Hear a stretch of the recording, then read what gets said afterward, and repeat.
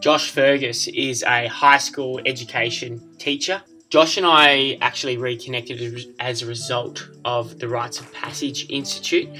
He is a Rite of Passage facilitator with Dr. Anna Rubenstein. So we go really deep around building resilience and how our upbringing can have an impact on the kind of man or woman we end up becoming as we grow up. Are our parents challenging us in supportive ways to be the best version of ourselves and to take risks? Enjoy. Ferg is an absolute legend, a real salt of the earth. Thanks for having me. Stoked to be here.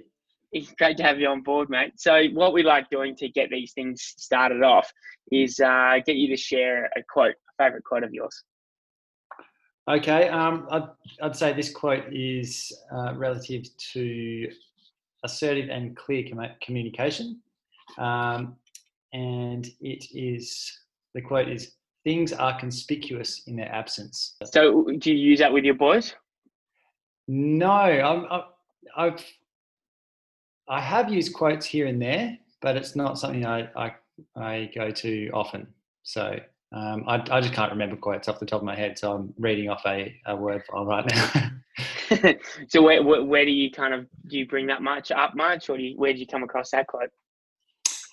I do a lot of reading. I've been doing a lot of self-work and I'm very interested in wisdom and philosophy, and anything I find interesting. If there's a quote, I tend to just save it and put it in a personal folder as a bit of an inspirational folder. And rather than naming things, I feel like if I directly name something, as in a quote or an issue or a problem, sometimes it becomes too obvious, and that's not the solution itself. I feel like the solution is creating space and listening. So if it's with a teenager or a partner or a colleague or a child, creating a space and then identifying the most useful tool in that particular time to use for the healing, for the joy, and the gift that is necessary in the moment. Oh, I love that. So that's very relevant to a lot of the work you do in the education system up in Port Macquarie. Do you mind sharing a bit of the work you do up there? Yeah, so for the past year or so, I've had a really unique and interesting role, which I'm now permanent up here in Port Macquarie at one of the high schools supporting Indigenous boys. And my role is sort of a mentor or an uncle figure, helping get the boys to school, through school, and then we support them getting work ready so that once they finish school, they're employable and they're supported ongoing after that. So it's really something that they'll be supported for life. But my role is to help them get to training in the morning, and if they can't get to school for any particular reason, I go and pick them up and make sure that I'm a positive mentor in their life where they might not have that otherwise. So yeah, right. And some of these generally they're young boys. The boys that I'm helping support are high school, so they're year 7 through to 12, and they're based locally here in Port Macquarie. And cool. Yeah, and so lovely bunch of kids, and there's about 55 or so that I'm involved in supporting. And how's that kind of gone, that transition to because this is like a full-time employment, yeah, and you're living outside of your own old town, other side of the country. How's that transition gone for you? Oh man, it's such a trip. I wake up every now and again just thinking, well, I hadn't even heard of Port Macquarie, a bit over a year ago. And so this opportunity came up, and I just grabbed it because I'm in my past life I was a musician, so I was playing a lot of music and teaching music and everything. So lived and breathed music, and I was snowboarding over in Japan and busted my fingers. So music was out, and I was looking for other options. Luckily, I had that teaching qualification, and then this opportunity came up, and I was like, Port Macquarie, where's that? And it happened to be surrounded by great surf on the mid-north coast of New South Wales. And I was like, I'll put my hand up and jumped in the ring for it. And it's just been the best move up here. Such a good way of life. Yeah. Yeah, for sure. So do you feel that with that transition, is it been a bit of a bit challenging? Because like as a muso, you've got a fair bit of freedom, flexibility. You're traveling around, meeting with cool people who a lot of you get along with a lot. But then also, I remember hearing some epic stories around your Japanese tours for their winter, just like getting set up, epic slopes, passes all the time. It's quite comfy, hey? And then that transition, did it kind of come as a bit of a slap in the face, or, as part of your rite of passage into your next phase of life? Yeah, it's definitely. Yeah, I feel like I've almost changed identity. It's been a huge shift. My life as a musician was very unstable in terms of finances and security, but I was always okay with that. I had faith that you know I'd leap and the net would appear, and if I didn't have a gig coming up or I didn't have income, I'd be able to find it with the skills that I had somehow. But I was always living week to week or gig to gig, and so in a way, it was sort of that. I guess my lifestyle was very come and go, and things will happen as they do, and it wasn't structured, and at times at times it was amazing, like going overseas and playing with bands or going snowboarding, and living the life of the party, being around the social scene all the time, just having the best time ever. And then other times you're out of work, you're living on the bones, trying to get enough money for rent and food and stuff like that. And I guess there came a point where I started getting a little bit older, friends around me married, having kids, and I'm still following the party a bit. And I was like, well, fuck, I've got to kind of ground down at some point and really figure out what I'm going to be doing for the later years of my life as well, and actually think about that. What if I settle down and have a partner and want to get married and have kids? Like, I can't do that if I'm a traveling musician. No way. Well, that's the way I thought anyway. And so this transition now, I'm currently in a four bedroom house alone up in Port Macquarie. My girlfriend's down in Sydney self-isolating during this sort of coronavirus pandemic. So I'm up here on my own. Just got a regular income, working full time, surrounded by professional educators, and I get my hair cut way more often. That's a good indicator, that, isn't it? But you know what? Even though I'm working full time, I probably surfed more than I was the whole time I was playing music. I was surfing maybe 1 or 2 times a week. Now that I'm working full time, I'm surfing at least 4 times a week. Yeah, right. Yeah, I tend to do more when I'm busier. So that's a great transition. Definitely a rite of passage, though. So that's a nice segue into the rite of passage work. That's kind of where we got really reconnected in that space. So tell us around your experience with the rite of passage in that process. Yeah, so I became really interested in the rite of passage work after reading about Anna Rubinstein's work in the Dumbo Feather magazine. I'm a huge fan of Dumbo Feather magazine, and I read about it. I'd actually seen him speak, I think maybe at a Conscious Club meetup near Bondi a couple of years back. So it had been on my radar for a while, and the opportunity came up to do a level 1 course for Rites of Passage facilitation work. And that course was a couple of years ago now, and the first one was life-changing, and then a year later I signed up to do the level 2 course and just deepened the understanding and the tools ready to use them, I guess. Doing those courses, did you feel that ritual theatre, the kind of consciousness there, you were able to make that transition of your skills in musical theatre with the guitar and song to actually that could be useful in education space? Yeah, so it's funny you say that, because in the first the level 1 course, while doing the Rites of Passage facilitation training, I just realised that all of my passions and all of my skills tied in to this work.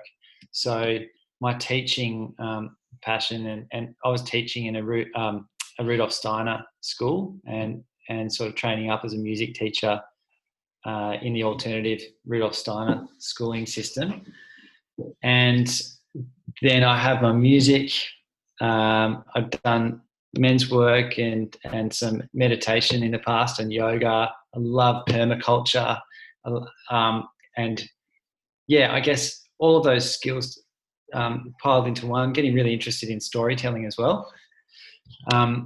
With the music though, the music can be really useful with Rites of Passage work in enrolling participants. If you can imagine walking into a space, a designated space, say for example a yoga studio, where you walk in and there's dim lighting and there's nice smells, there's beautiful music, everything's soft and gentle and slow moving. Once you walk in there, you feel differently. And if someone is sharing a message and Sorry, we lost a little bit of footage here. it's more likely that that the participants are going to be able to open up into that, what we call liminal space, and really share from a place of authenticity where they feel held and safe and connected and trusted to go into that really sensitive inner place of themselves, which they may not have shared before. And that's where the work is. So once you open up into that liminal space and connect, there's a vulnerability which occurs within participants.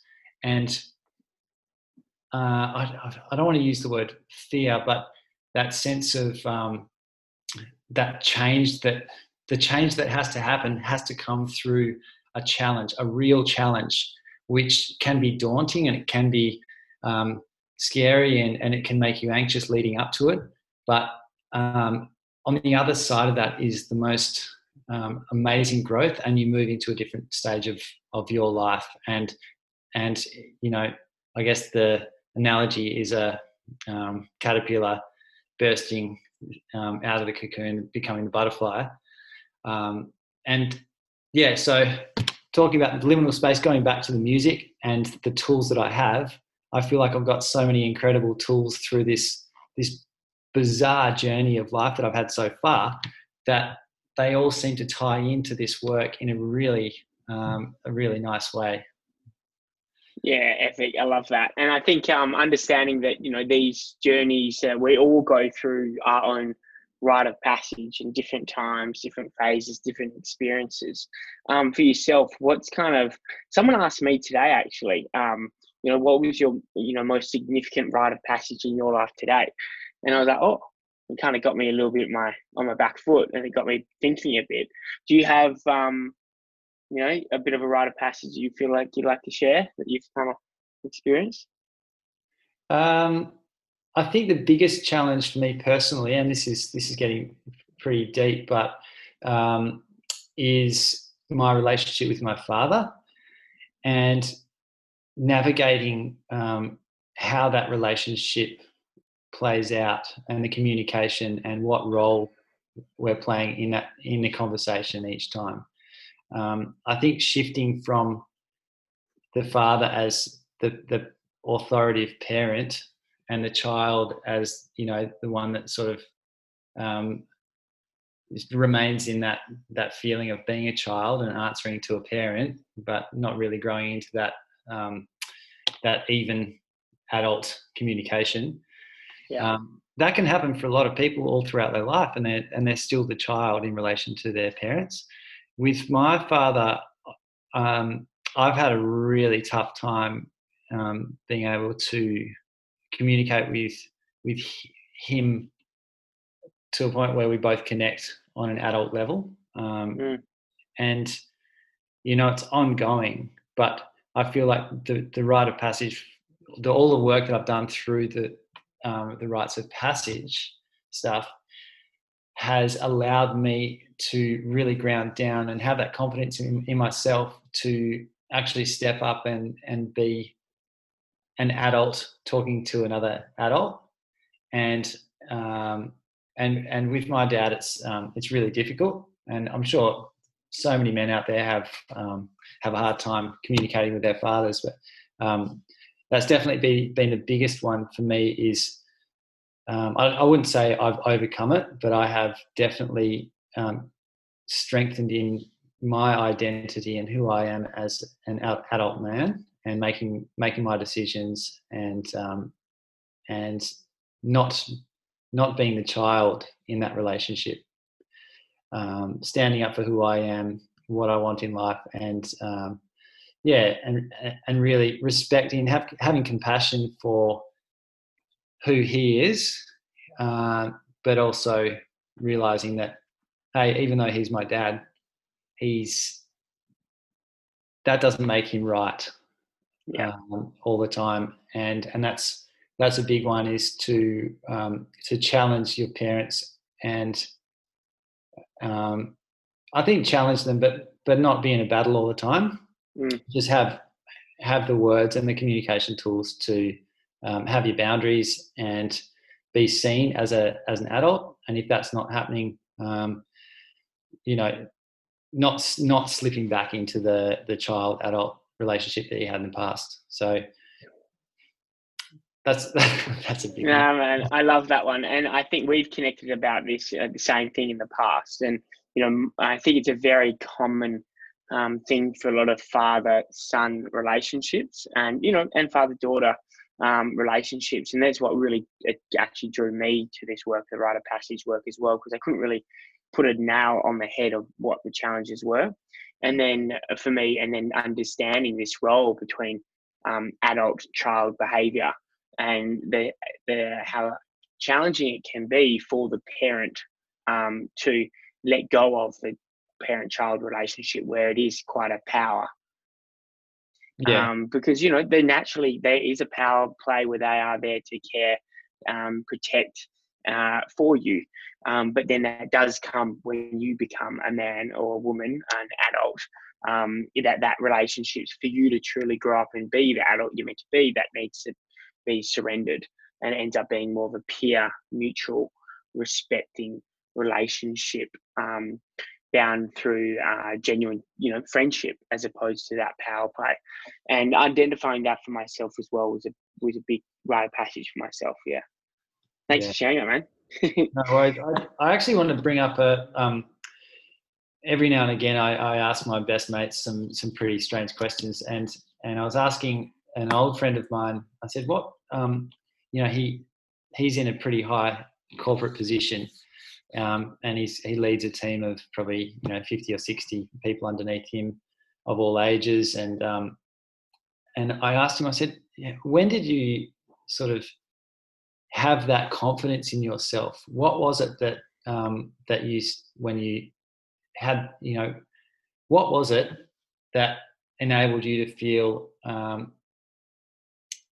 guess confident and able to manage other people and have that inner strength, I guess. And he said he remembers being on a yacht with his whole family when he was really young. He was probably about 5 or 6 years old, and they were out off the Queensland coast, and there'd been a big storm had hit. They'd weathered the storm, but something at the top of the mast had broken, and he was very young, and his dad said, "All right, Tom, you're going to have to. I'm going to set up this seat with the pulleys, and I'm going to send you up the mast, and you're going to fix it right at the top of the mast." And that's a long way up, and as a 5 or 6 year old kid, you would be freaking. And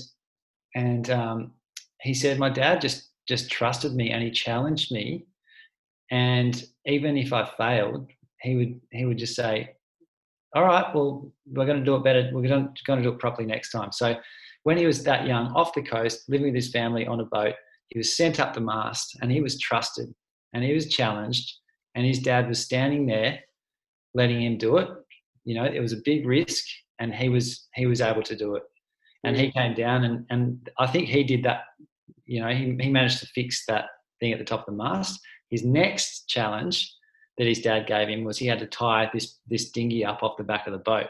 And his dad had showed him this knot, and he said, "Okay, Tom, it's your turn.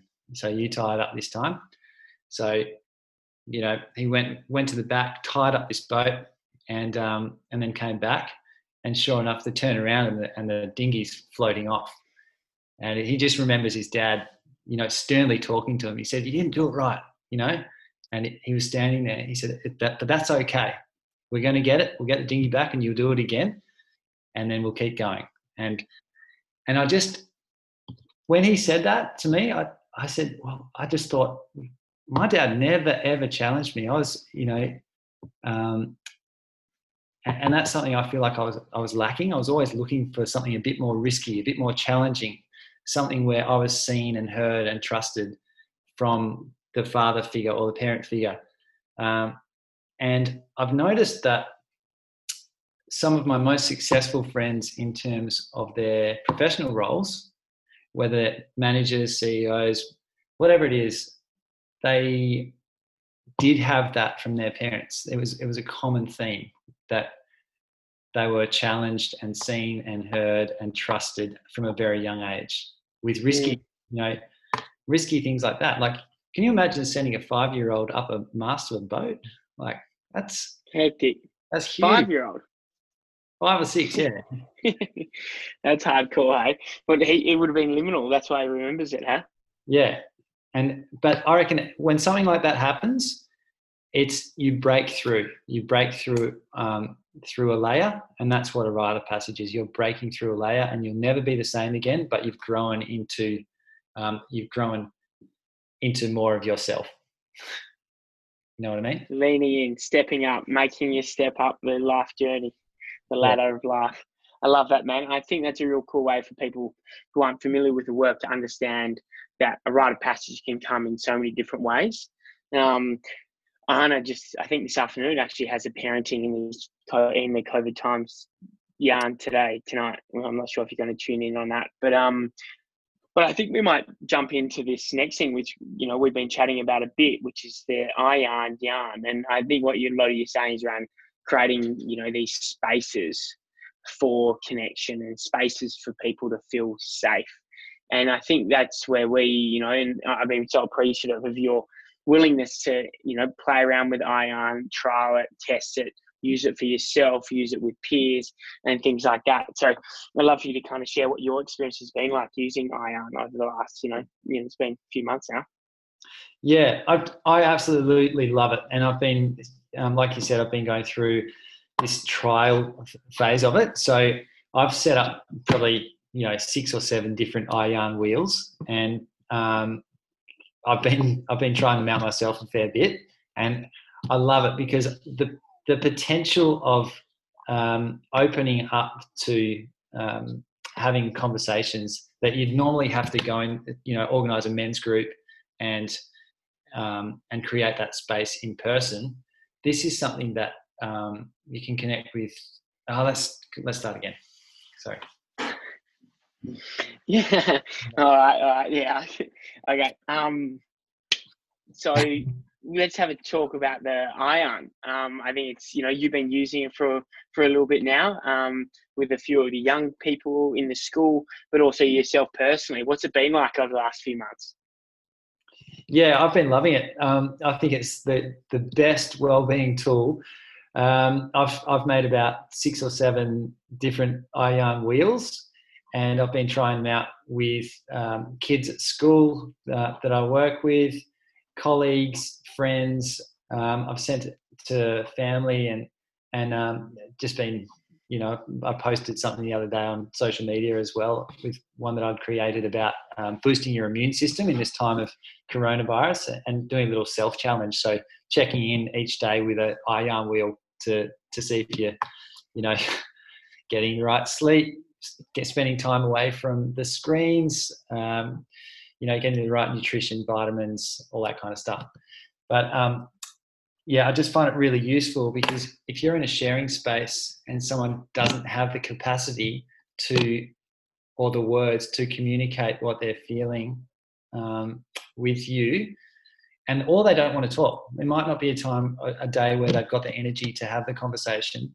They can get onto iYarn, and you can see how they're going. And there might be something that's really low, and it raises awareness to you. Okay, so and so is, they're having a hard time with their family at the moment. It's really low. That's 1 out of 10 that something's going on. So at some point during the next few days, I want to check in with that person and just let them know that I'm here. I'm going to create time for them to have that conversation if they want to, or if they don't want to have it, is there any way that I can help out? So it's something that can raise awareness. It's a tool that can open up that conversation and bring things to the surface that are normally held down. And I just think that in this day and age, with everyone's got their phone, a screen in front of their face for most of the day, it's like, we've turned into robots a little bit. But everyone's got a screen in front of their face. The phone is easily accessible, and this is a tool which it's great because it's interactive. It relates directly to them, but it also connects them to other people. And I just love the user-friendly way and how easy it is. It can take 30 seconds to do it, but it might save lives, basically. Yeah, right. Have you found that it's opened up, a few of these conversations you don't think you usually would have if you didn't do it? Yeah, well, with someone that I shared it with, just testing it out, I noticed from their iYarn wheel that they were getting very little sleep, and they were spending a lot of time on computers and computer games, and their nutritional value was pretty low. So, are you looking at it now? Do you mind showing us the screen? Are you looking at it? No, I'm doing a little sketch on paper, drawing it out. But with that one, I recognised straight away that there was an issue, and I was able to sit down and have a conversation with them and say, okay, how can we improve your sleep, and what time are you putting your phone down before sleep? So, before you go to bed, so that you're actually getting proper rest. Hey, your screen's just okay. There you are. I think. Yeah. And what time are you eating your food? Is it too many hours after dark? Because if you're eating too late, your body's going to be digesting. You're not going to be rested properly. So I was able to have that conversation and gently check in and recommend that those behaviours shift in that particular area. And then throughout the next week, I just kept checking in and just to make sure. And is this, so you feel this is almost, I guess, one of the things is that I find the importance of it is getting permission from the other person to offer that advice, or is it the role is as a friend? Is it kind of just bringing it to awareness? Because is it different how you have an iYarn with the kids you work with as opposed to like buddies? Yes. So I'm not sure if you're familiar with non-violent communication, but it's very common in men's group circles about speaking from the I, so first person. And in terms of advice, not giving advice unless you have asked permission first. So for this particular person, I said, do you mind if you can do this iYarn wheel and check it out? And then when those things came up, I said, look, I've noticed a couple of things. Would it be okay if we had a chat about them? So it is sensitivity around how it's delivered. It's obviously personal information. And even with mates, I'd definitely do the same thing, because mates can be pretty closed off when it comes to especially blokes that aren't familiar with men's work or developmental kind of space. Your typical Aussie male doesn't want to go too deep into talking about personal issues.